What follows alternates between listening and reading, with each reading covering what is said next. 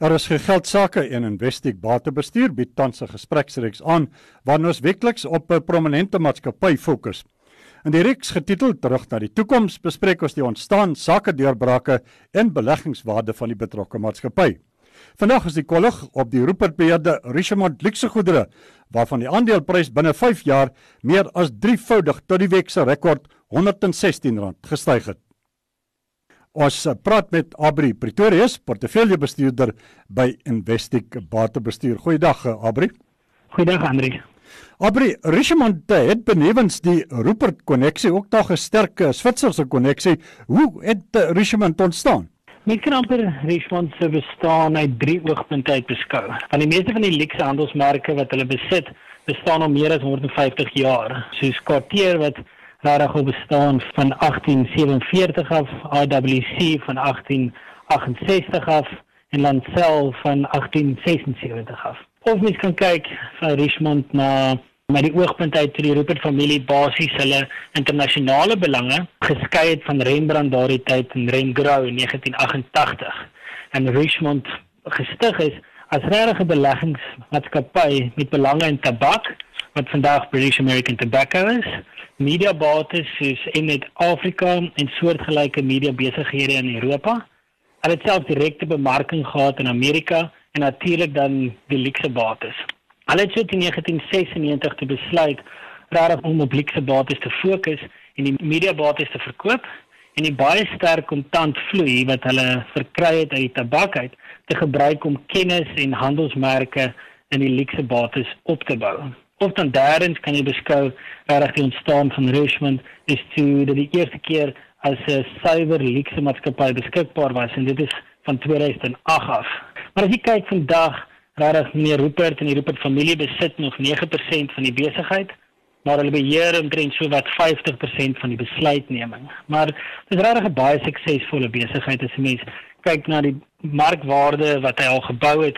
Oor die tydperk is vandag 'n markwaarde van so 660 miljard rand met verkope van 145 miljard. So, ek dink aandeelhouers behoort baie gelukkig te wees, want die R100 wat jy belê het in 1988 is vandag ongeveer so R3200 werd. So, oor die 27 jaar het jy die plaaslike mark omtrent met 5 keer uitpresteer. En dis nou die 5de waardevolste aandeel op ons plaaslike mark en die tweede mees waardevolste luxe maatskappy na LVMH.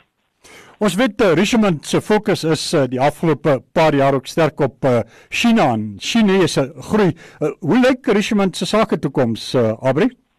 Ja, ons dink dit lyk nog steeds baie goed. Mens moet onthou dat China en die Chinese verkoop al vir 2,5 jaar besig is om te daal.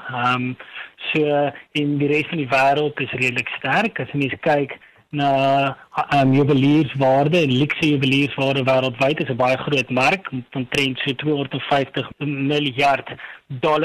En oor die laaste dekade groei dit teen ongeveer 5%. En luxe juwelierswaarde met handelsmerke is maar slegs 20% van dit. En dit groei omtrent teen dubbel die koers van die algehele mark. En dan Richemont binne in dit groei baie sterker met sterk handelsmerke soos Cartier. So as jy mens dit vat met die groei vooruitsigte en jy vat die sterk balans staat saam met dit, mens moet onthou hulle het omtrent so 80 miljard rand se kontant op hulle balans staat nadat hulle al hulle skuld afbetaal het en hulle het 'n dividend van 2% wat baie hoër is as die Switserse effekte wat ons weet in Switserse frank gaan dit omtrent in dubbel syfers groei, is dit 'n baie lae riskante belegging.